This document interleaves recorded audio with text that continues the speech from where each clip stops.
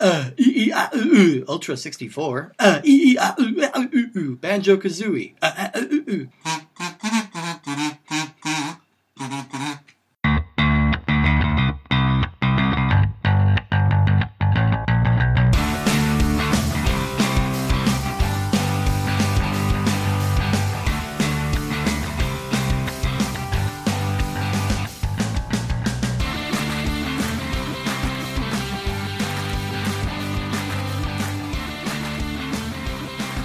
All right, welcome to Ultra 64, the comprehensive Nintendo 64 podcast. My name is Steve Gutling.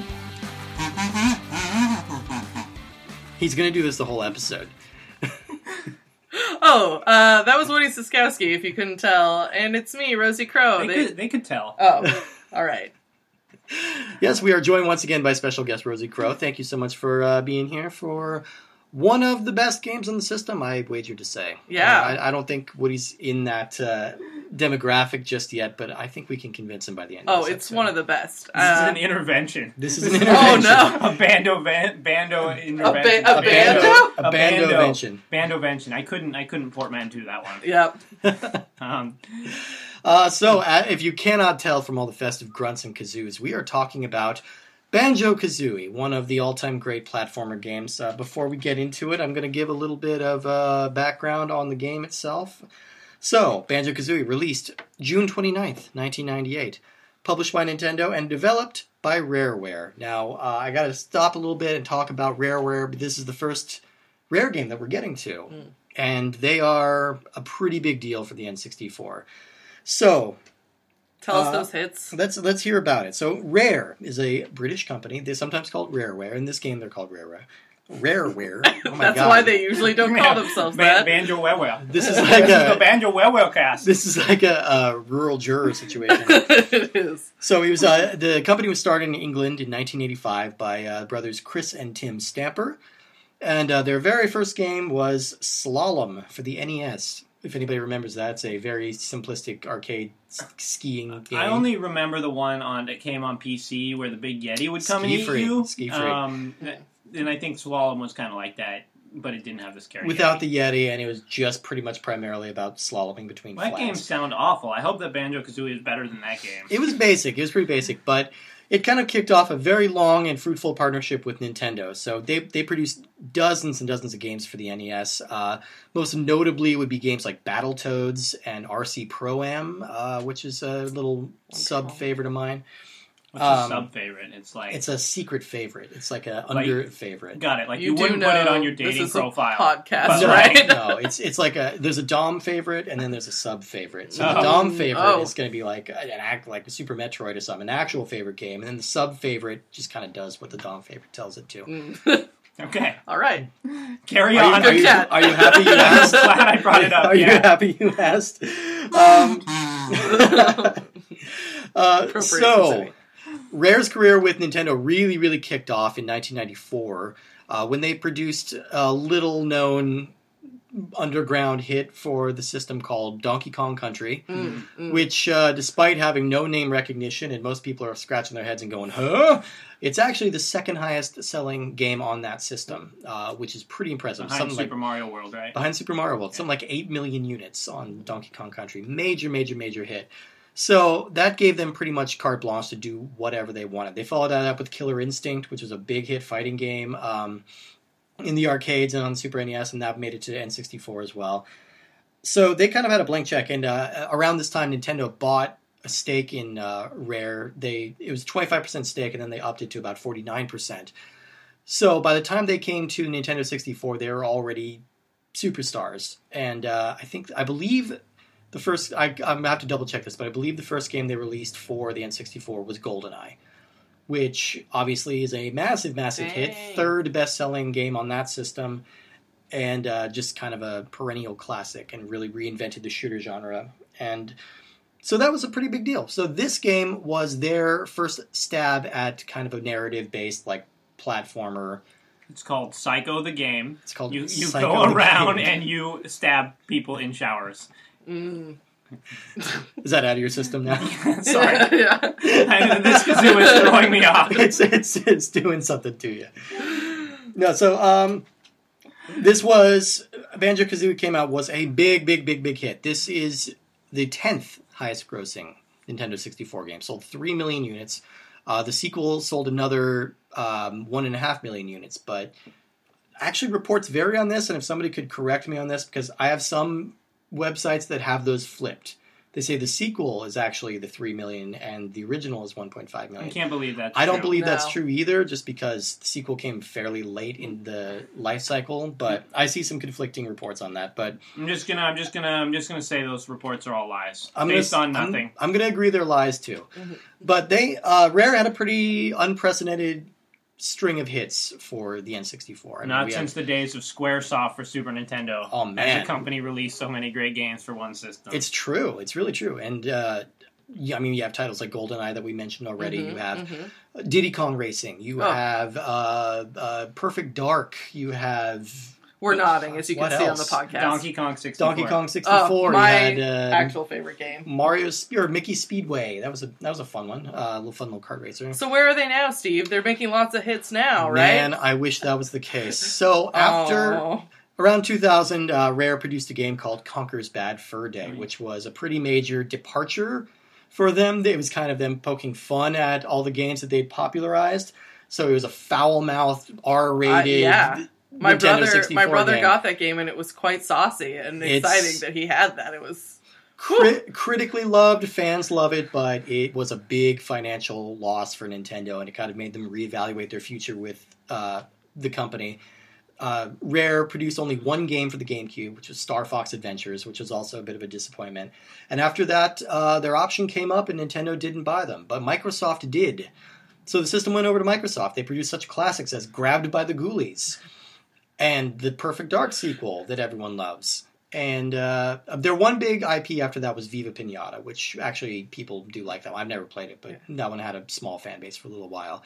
They did a sequel to Banjo-Kazooie called Banjo Nuts and Bolts, which was pretty much all about vehicle customization, which was kind of a weird direction to take it in Banjo-Kazooie. Yeah, I played that game briefly. I was pretty excited about it, and then about 15 minutes in, figured it wasn't going to get there for me. It has its defenders, but it just really was not what people wanted out of this company and out of this series.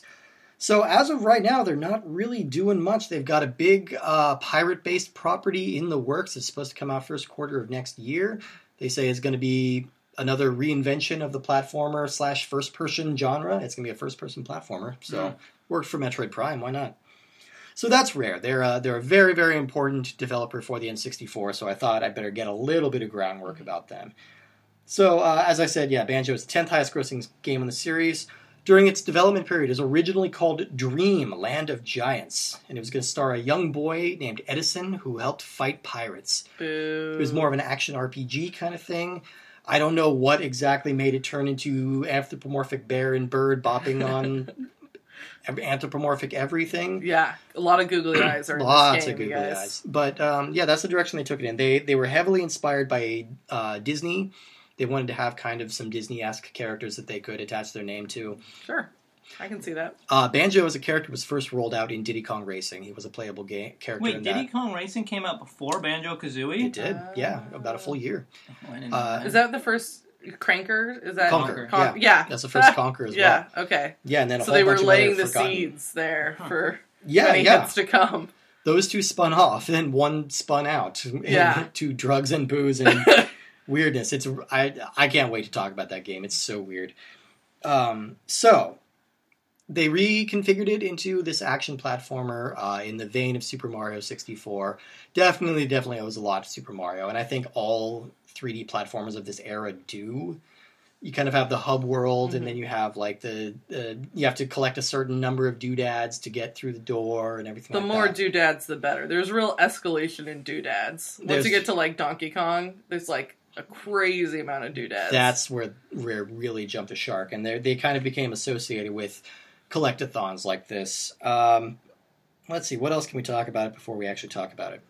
The game has 9 levels overall and 2 hub worlds. There's like the outside spiral world, which counts, and then the inside castle, which is huge and expansive. And confusing. And then, let's get into the general, like, actual story of this. Who wants to summarize the magnum opus that is Banjo-Kazooie? I'll summarize Banjo-Kazooie's story. So, you play as Banjo, a fun-loving bear who, within the title screen, plays the banjo. Mm-hmm. And Kazooie, his smart alecky female bird friend, who lives in his backpack. I don't believe that there's any romantic relationship between the two.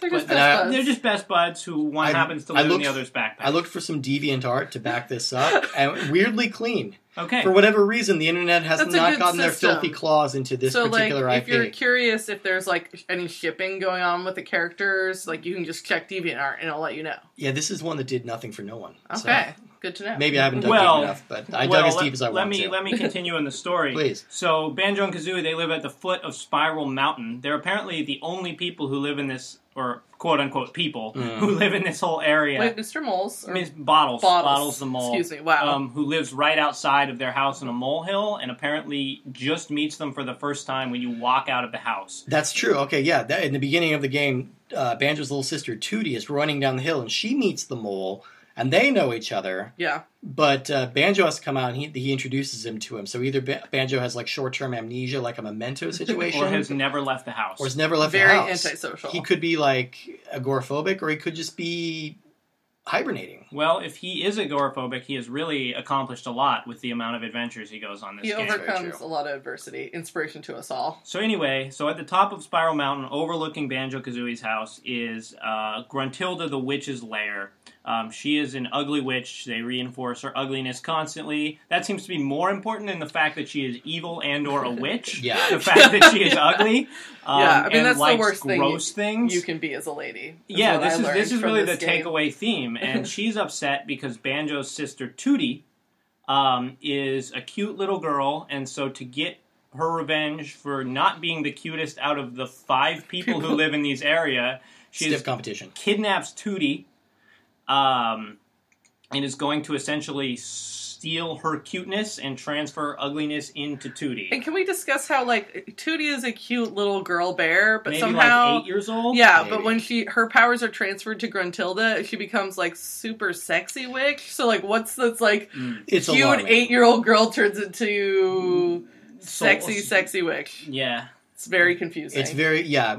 So to give some context for what we're talking about, if you lose the game or if you just save and quit, you get treated to the cutscene where you actually see the transformation process take place. Gruntilda comes out of it like as a lightly green-skinned, like hot woman with like flat-ironed hair, who is grunting in this very sexy, disconcerting way. Grunts. Just oh, ee, oh, oh, ah, ooh, ah, ee, oh, oh, ah, ooh, ah. Okay, that's enough. Okay, yeah. Wait,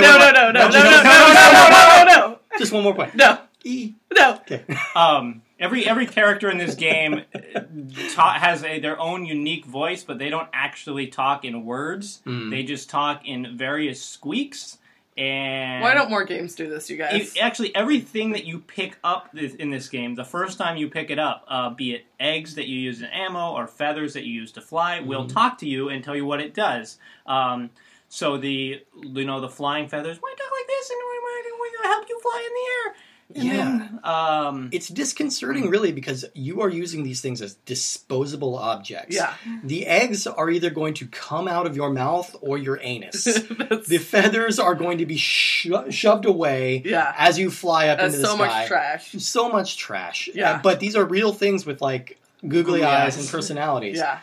So it's a little disconcerting how they're just kind of using and abusing everything in this world. And it's probably why they live alone. The voice, I don't know. I think the sounds are really annoying, right? They definitely get annoying. I think. Yes, but also I don't have a good argument for this. I know. Other than that, I like them. Yeah, they kind of fit the game. But when a character talks for a while, especially Grunty's voice as you're walking around her lair, it gets pretty irritating. Yeah, and I mean, there is the reason to keep the sound on at all is because there's some actually really excellent music in this game. It's all done by, I looked it up, Grant Kirkhope, who he's worked on a lot of video games, but he considers this his best achievement, and rightfully so. I think the music is really, dynamic and really fun and really cool. Like, and it changes on the fly. Yeah. Within the level. Like if you dip underwater, then it suddenly turns to like this melodic kind of muffled harp music, but it's still playing the same melody. It's really clever the way it's all implemented, and it helps give like this buoyant sense of fun to the game, I think. No, I agree. I think when I renewed my Nintendo Power subscription, I was able to get either a player's guide or a soundtrack CD. Yeah. And I got the soundtrack CD, and I still listen to it. It's That's really great. good. Yeah. It's kind of, I would describe it as maybe kind of symphonic in the sense that there's a lot of musical themes and motifs that get played back. Yeah. So the levels sound different, but it's really the still same clearly sound like music the whole time, but you don't get annoyed at it, which is really an achievement. It's impressive, but for me personally, when I was playing this when I was younger, after a while I would have to mute the sound, and I would just listen to music. And so I forever associate this game series with Green Day's album Warning, which is what I was listening to on a loop at that time. So I just listened to that album over and over and over while I played this game. So As Green Day intended. These two are kind of inexorably like entwined in my mind. Like I can't separate one from the other. Probably the reason for that is at one point you get pretty early in the game, you get the power to actually have Kazooie walk and carry Banjo around, which is a much faster way to move. But every time you do it, Kazooie makes a constant... It's really annoying. Yeah. So Kazooie, I have some questions about Banjo and Kazooie's relationship. Didn't that already get brought up? Well, but I'm still concerned about what's actually happening. Is she like an indentured servant? Like she lives in his backpack, but she's not like infirm. He's not carrying her around. She seems to have an awful lot of lip for being a servant. Yeah, she definitely seems very to sassy. Be more, if anything, he seems indebted to her. Like he would be the servant like and has he's to carry kind her of the around. dumb loaf character, right? Like she's the one with all. Whenever there's a power that is gained, it's her thing. It's like flying, shooting eggs, walking around on the feet. Like, does he do all Banjo really does is jump. And he's got this awkward little punch. Yeah, it's not even really a punch. It's kind of like a drunken falling forward drunkenly. He stumbles at you like Jackie Chan. He doesn't get any power ups, I don't think. Not really. He does get to transform into things, and that's one of the game's hooks that we'll talk about. In certain levels, you can go in and you can see a problematic mystical shaman named Mumbo Jumbo. To say the least problematic.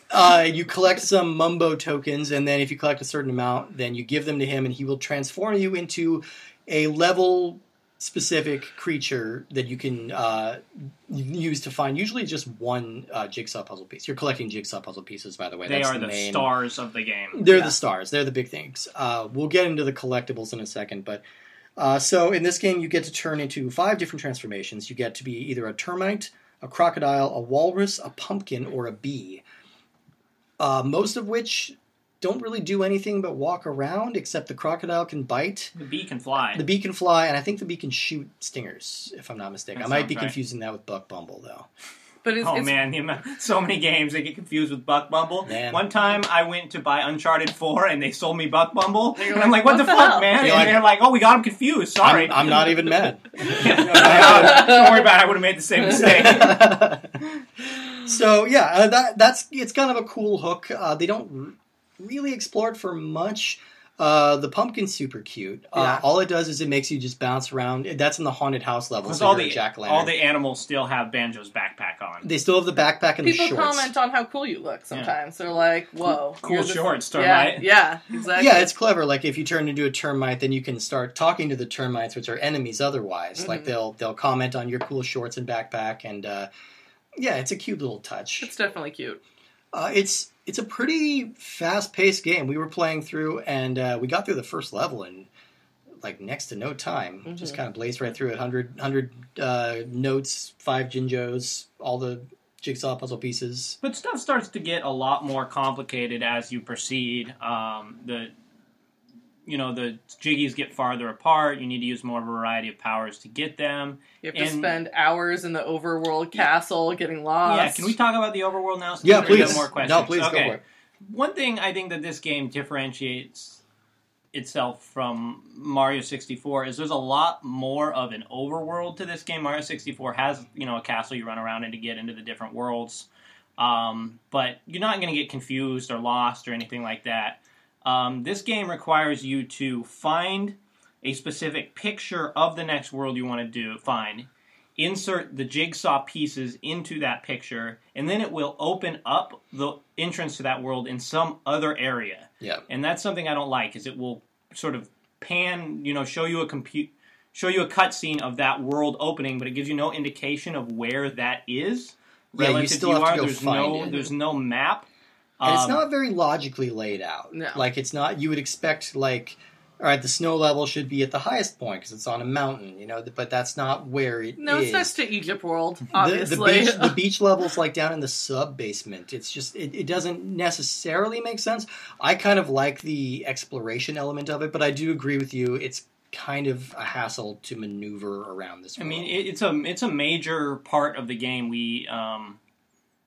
If you stop playing for a little bit, like, or you resume someone else's save game, as we did on your used copy here, you have no idea where to go. I think it's one of those games that once you sort of get into the swing of it and have been playing it for a while, it's all fun and intuitive. Yep. But if you're out of that mojo, it's a big hassle for that overworld. There's cauldrons that teleport you to other cauldrons, but they all... What? Well, it's just you get very clear. Yeah, I mean, sorry, that's but what also cauldrons do. Yeah, sorry. That's why I was laughing at why you would explain to our intelligent listeners that's what true. cauldrons do. You're right. I didn't mean to talk down to everyone. Yeah. Anyway, so like in everyday life, you jump in a cauldron, you teleport out of another cauldron, but they all kind of come out in these vague, grayish areas. So it's really hard to know where you are. It is hard to tell you where, and so that kind of brings up the point that there's a lot going on in this game. Like with the cauldrons and with the navigation and everything. So I do have to give this game props for how good it really, truly looks. Like, this game looks great. I've been playing through a lot of these old games, and anything that tries to do, like, any modicum of an open world kind of thing is covered in what is best described as the Nintendo 64 fog. If you think of the worst offender would be Superman 64 with its we all know that green fog over every surface. But it's something that they had to do. People, Banjo-Kazooie better than Superman 64. You're lucky. But so this, it's basically something the developers would do if they were lazy and couldn't handle the rendering distance and everything like that. This game looks great. You can see, like, all the way across the worlds. You can see very clearly. It's nice, bright colors. There's good shadowing. There's good animations on everything. It's really a very impressive achievement, and it holds up even, what is it now, almost 20 years later? Yeah. And can we talk about the whimsy levels that are in this game? Overwhelming. Overwhelming. I think we all can agree that the snow level is one of the best snow levels usually suck in games because you're sliding around. It's a big... I don't know. None of the tasks are very fun. You're falling off edges. This game has a great snow level. There's a giant Christmas tree with lights, and all the music is so good. It's so festive. And then this is where you get the power to fly around and dive bomb into stuff. Yeah. So really, in terms of, this is probably the best Christmas game that there is. Yeah. And just from that one level. And it's actually kind of perfect. We're weirdly going into a run of, like, winter-based games. Like, for the next couple weeks. You guys plan that? No, just kind of coincidentally, it just happened that this month of December is going to be a lot of winter-based games. So, I don't know, that kind of fits into the theme, I think. Yeah. I think part of the winter level being good, too, besides being magical as all get out, is that you do have that run that lets you walk over ice without slipping and sliding. There's really little slipping or sliding for an ice level. So just don't worry, folks. Give it a go. There is still the frozen water problem, but that's always a pain in the ass. Just take some damage, whatever. Yeah. But that's still something that's happening today. Mario Odyssey, you could still get damage from being in the ice water, and it's still happening. Why aren't characters just getting more insulated? You would think so, yeah. Which you do eventually. You turn into a walrus, and then you can splash around that water all you want. So I can get my walrus transformation fix in a new game, Steve? Exactly. This game has a couple dated mechanics, which I think is interesting in these type of games. Is there got to be a point where there was no point in having lives anymore in games? Yeah. But games would still have it. At this point, Super Mario Odyssey, since you were just talking about it, has just done away with that. Yeah. It's you when you die, you just sort of go back to... And you lose some coins. You lose like 10 coins, which is nothing. And in this, if you die and lose a life, it's just kind of a waste of your time. So there's still extra life collections and things like that, but it was sort of a dated mechanic that even has then, no but purpose in the game. It's something that took a long time for games to kind of. I mean, I don't think we're totally away from it yet, but it took a long time for people to just move past that. Like even Mario Galaxy 1 and 2 both had like the 1-up system and everything like that. Yeah. So it still has something you hold on to. And most of the new modern Mario games, you would accumulate so many extra lives that it doesn't matter. Yeah. Like you would have like 900 lives or something. And even if you die, it's like you just have to watch that Gruntilda sexy confusion scene, which I mean is somewhat of a punishment, but it's not the end of the world. You could restart. So can I backtrack a little bit? Because you guys brought up a good question while we were playing earlier, and I would like to explore it a little bit and maybe pose something to the listeners. What the fuck is Mumbo Jumbo? So we were talking about. So he's a shaman, and he's got like a skull for a head, but then his arms are like these scaly pink something. So are his legs. You could make an argument that he's a turtle. I feel like he's like a Inside Out man or something. Like his muscles are like that, like showing like his skin has been removed, like Slim Goodbody. Yeah, reference that no one gets. Okay, I'm gonna say that he is like Coach Z. And has a pink jumpsuit, and the skull is a hat. Okay, all right. So all good answers. I mean, so write in, visit the website, send us an email. What the hell do you think Mumbo Jumbo is? Is he an Inside Out man? Who did you say he was? Slim Goodbody. Slim Goodbody, or look B, it up, kids. Coach Z in a pink jumpsuit with a skull head, or some other horrifying stuff of nightmares. Yes. All right, so let's talk about my two biggest complaints with this game. Firstly, I don't think this game did anything to help Nintendo's reputation as the kiddie console. It's a very, very childish game. I mean, the villain in it talks in these really terrible, annoying rhymes, and then there's all the grunting and all the googly eyes. And the game show part at the end. Oh, yeah, we'll get to that. Okay, sorry. Get to that. So, I mean, and I think Nintendo, to a degree, knew this, so I looked up some of the commercials today, which I'll post a link to this on ultra64podcast.com. But there's a commercial from around this era where they're talking about it, and they're trying real hard to be edgy with it. And there's only so much edge you can add to this game, but it's three like grizzled explorers or something. It looks like a Treasure from the Sierra Madre or something. They're all wearing fedoras, and they're all out in the woods at night, and they're terrified. One of them's afraid of this big creature stalking him, and he's making up legends about how it's this flying bear, and they're like, oh, no one would ever believe that. And then a couple of bear claws swoop out of the sky and grab, very like mean-looking bear claws swoop out of the sky and grab this guy and take him off. And you see him flying off into the moon while we get the amazing slogan that I totally forgot about, get in or get out. Get in or get out. Get in or get out. That was their edgy slogan. And then they had like tough, cool guy, disaffected Generation X announcers like Banjo-Kazooie. It's super tough. Or whatever he says. But he's super rad to the extreme, bro.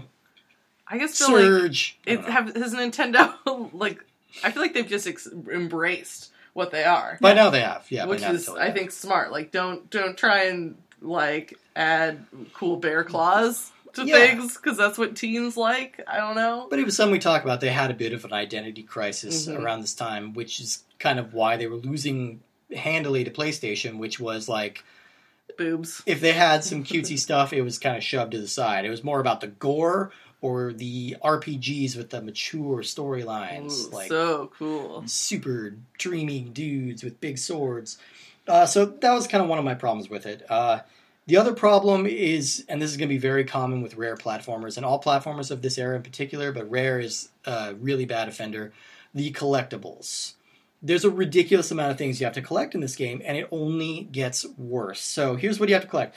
You have to collect music notes, red feathers, gold feathers, eggs, honeycombs, empty honeycombs, Jinjos, Mumbo tokens, jigsaw puzzle pieces, storybook pages, giant eggs, 1-up trophies, and the ice key. These are all things you can collect in this game. That's not to mention the 2 different types of shoe power-ups you get in this, the speedy shoe and then the waders. That's a lot. It is a lot. I think the things I have the real issue with are the music notes, because you're already hindered by... Your progress is hindered by having to fill up the jigsaw pieces for later levels. Yeah. So they also have these doors where you have to have a certain amount of music notes from the levels, and it sort of ends up with you. There's 100 music notes per level, so it ends up with you trying to get to this far corner to collect these 3 music notes, which just isn't all that much fun, or getting to the point of having to replay levels to beat your high score. Did that ever really happen? It happened to me because I got really sick of running back and picking them up. Well, they didn't really weight these properly. Like, they don't emphasize that the music notes are as important as the jigsaw puzzle pieces, so you don't really know. So, yeah, it does lead to a lot of backtracking. And as is the case with a lot of these N64 platformers, the camera is occasionally really bad. Yep. It doesn't follow you right, and the control stick is a little awkward. You're not moving quite the direction you want to go, so you end up sort of running around music notes a lot. It's a consistent problem just with that control. The controller is innovative in a lot of ways, but it also feels very mushy, which is why when we talked about Fighter's Destiny, I think they were smart to like kind of just leave the analog stick out of it completely because it's so not responsive for fighting games. But in this one, it's a necessary evil. And so, yeah, it does get a little sticky and it does feel a little soft. But that's just so many things to collect. And I think Banjo-Tooie would double this, and Donkey Kong 64 would triple this. I feel like Donkey Kong 64 is the place where it gets truly insane. Nothing that you named there, aside from the music notes, I have a huge problem with it, because most of it is just items or power-ups that you usually just naturally collect as you run around. But, yeah, like, especially with Donkey Kong 64, where there were different characters that had different power-ups that they could collect. Yeah. I'm just shaking my head because I love Donkey Kong 64, and I will collect the shit out of anything. If a game shows me something shiny, I will walk towards it. Yeah. And so, I mean, for me, that's just about... I can't find games like this anymore, which is something we were talking about. The weird overworld, too many collectibles, 3D platformers, just... not really a market anymore. No, N64 true. Is really the place to be if that's your favorite kind of game. It's true, and I think platformers have kind of evolved in the direction of upgradable abilities. I think Ratchet & Clank is really the only consistently popular non-Mario platformer series, really. And they just have like upgradable weapons and things like that. So one of the items I mentioned in there is, I guess I should add an asterisk, because really you can only grab that by using a Game Genie. Oh, yes. We're talking about the infamous Ice Key. The Ice Key. Okay, so let's describe what the Ice Key was for. The Ice Key was part of a program that Rare was trying out called Stop and Swap. So, and they spelled it swap, S-W-O-P, so stop and swap. It's weird and it drives me nuts, but that's how they spell it. So basically what was supposed to happen, if you beat the game with all 100 jigsaw puzzle pieces, you get a cutscene at the end with Mumbo showing you where to get these 2 big eggs with question marks on them and the Ice Key. So if you go and in theory, you're supposed to be able to go and find those. And what it was going to do is unlock features in Banjo-Tooie, which you access by you start up your Banjo-Tooie game, you get to the proper place. I think it's like a hen house or something where you can access cheats, and then you quickly remove the cartridge and swap out the original Banjo-Kazooie. And that's going to unlock a whole bunch of new special features. Like you can start using Kazooie as a club, like you don't take advantage of her enough. Or you get other different like exclusive power-ups. The only problem is they never got this to work. Allegedly, one of the problems they were running into was that they were trying to build it in where you had 10 seconds to swap your games over. Yeah. But for whatever reason, they couldn't get the programming right, and you had 1 second. And if you didn't get that swapped over in 1 second, you lost your game. So that was maddening, and they never were able to implement it properly, so they just kind of left that abandoned. It finally did come back when they re-released both of these games for the Xbox Live Arcade. They did HD upgrades of them, and now you can do it. You can access those areas, you can use the stop and swap. It'll open up different features in both games, and it'll also unlock some unique features in Nuts and Bolts. That's fun. So they got around to it eventually. I mean, that's really... A lot of games later did that. I mean, it's just the cartridge seems like it's poorly set up for this kind of situation. There was... I think my first knowledge of this, there was a Sonic and Knuckles for the Sega Genesis. The cartridge had a slot on the top where you could put another cartridge on top of it. And so if you put like Sonic 2 on there, you would unlock Tails in Sonic and Knuckles. No, that's wrong. You could put Knuckles Knuckles in those older games. Sonic and 3 plus Knuckles is still the best Sonic game, I think. If you give, honestly, sincerely, I think it's the best Sonic game. Title too. Sonic 3 plus Knuckles. Yes, it's a terrible title, but there was no good way to work. I just think that's interesting because this is kind of how you would do DLC before the internet. Yeah. And a more extreme example of that we'll get to eventually is Pokemon Stadium, but that's kind of the similar thing. It's just like basically this whole new game and this whole new technology just so you can add on to your currently existing game. It's a weird concept, but it's kind of a cool workaround for how they did that. Yeah. Do you guys have anything else to add about we should talk about the quiz show. Yes. So through this game, you meet as you're running through the main mansion, you meet Gruntilda's good sister Brentilda. Yes. Who tells you disgusting facts about Gruntilda, and then at the end of the game, once you've traversed all these music doors and these different worlds, you go to this thrilling quiz show, which has really fun music and a great presentation. But then she asks you a bunch of facts throughout the game that you are probably not going to remember. Unless you were little kid Rosie and you wrote them all down on a yellow tablet because you knew what was up. But non-weird kids had a different problem. You know? Yeah, so this is the kind of game... Non-weird kids should not be playing this game. That you would play through for a long time, get to the end, and then kind of hit a wall of either not being able to pass the quiz show or the final boss, because backtracking is a big hassle. Well, Rare kind of did that with Donkey Kong 64, too, the infamous, I know this isn't DK64/Rarecast, but there was a part in that game where you had to, do a terrible mini-game to get the Rare coin. Oh, yeah. I believe you had to play Jetpack. You Yes. did. You had to play Jetpack. So Rare just has a thing for forcing you into terrible situations. Don't you also have to beat the original Donkey Kong? I think you do, which is surprisingly hard. It is, that's tricky. I got stuck on that for a long time, and I think I went back and beat Donkey Kong 64 maybe 12 years later. Yeah. People definitely remember that first iconic level of Donkey Kong. There's a reason not many people remember the next two. Yeah. Yeah. Yeah, so this game, I don't know, that's another... I think we can all... I mean, let's talk about the quality of the game. I think we can all agree that this is a great game. It is. It's probably, I don't know, one of the 10 games. If you're going to only own 10 games for Nintendo 64, this is probably one of them. Yeah. It has some problems, as a lot of these 3D platformers do. With camera, controls, even the camera in this isn't as much of a problem as it has been in other games. Well, and that's because I don't think the platforming itself isn't very difficult. There's no levels where if you fall, you die, or things like that, like there is in Mario. So yeah, it's a great game.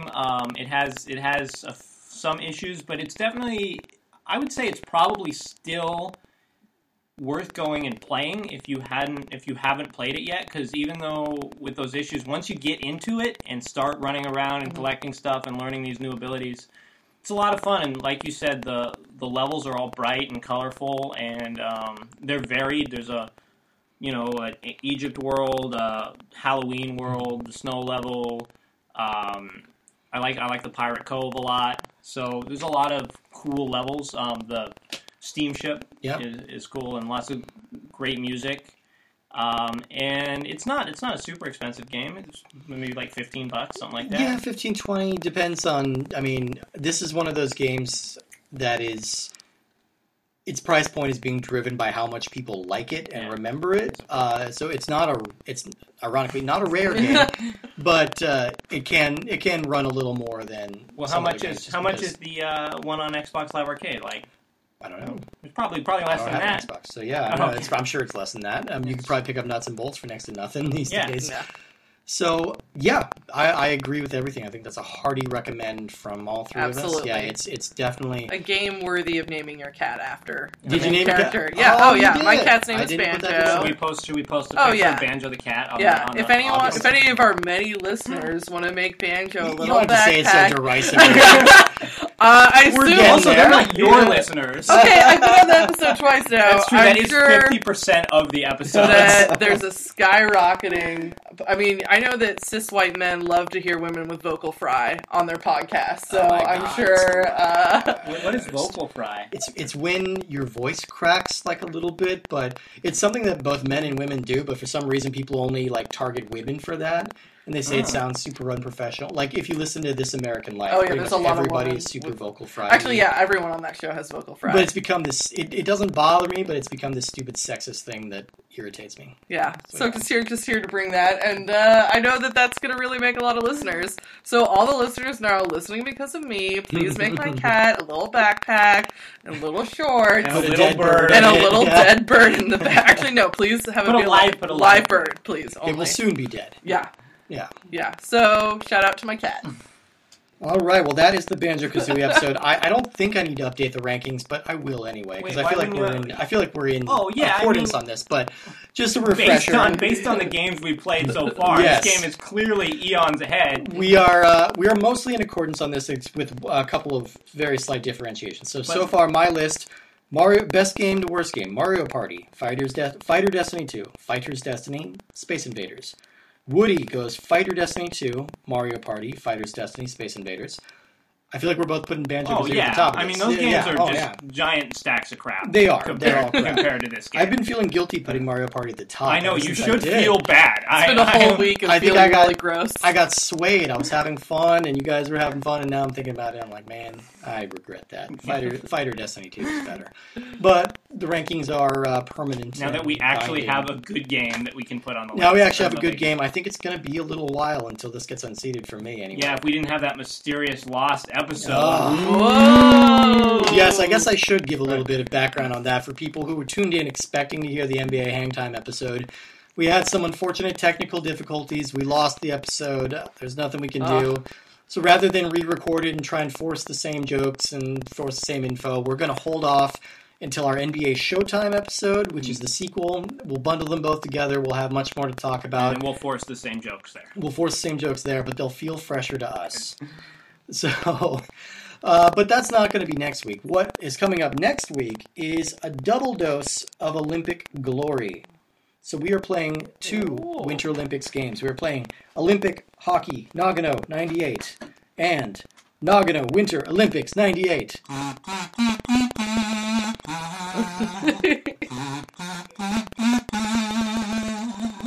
Play us out. Thank you for joining us. Good night to all those ships at sea. Keep going. Okay. I don't remember how to share the fire. Good night, everybody.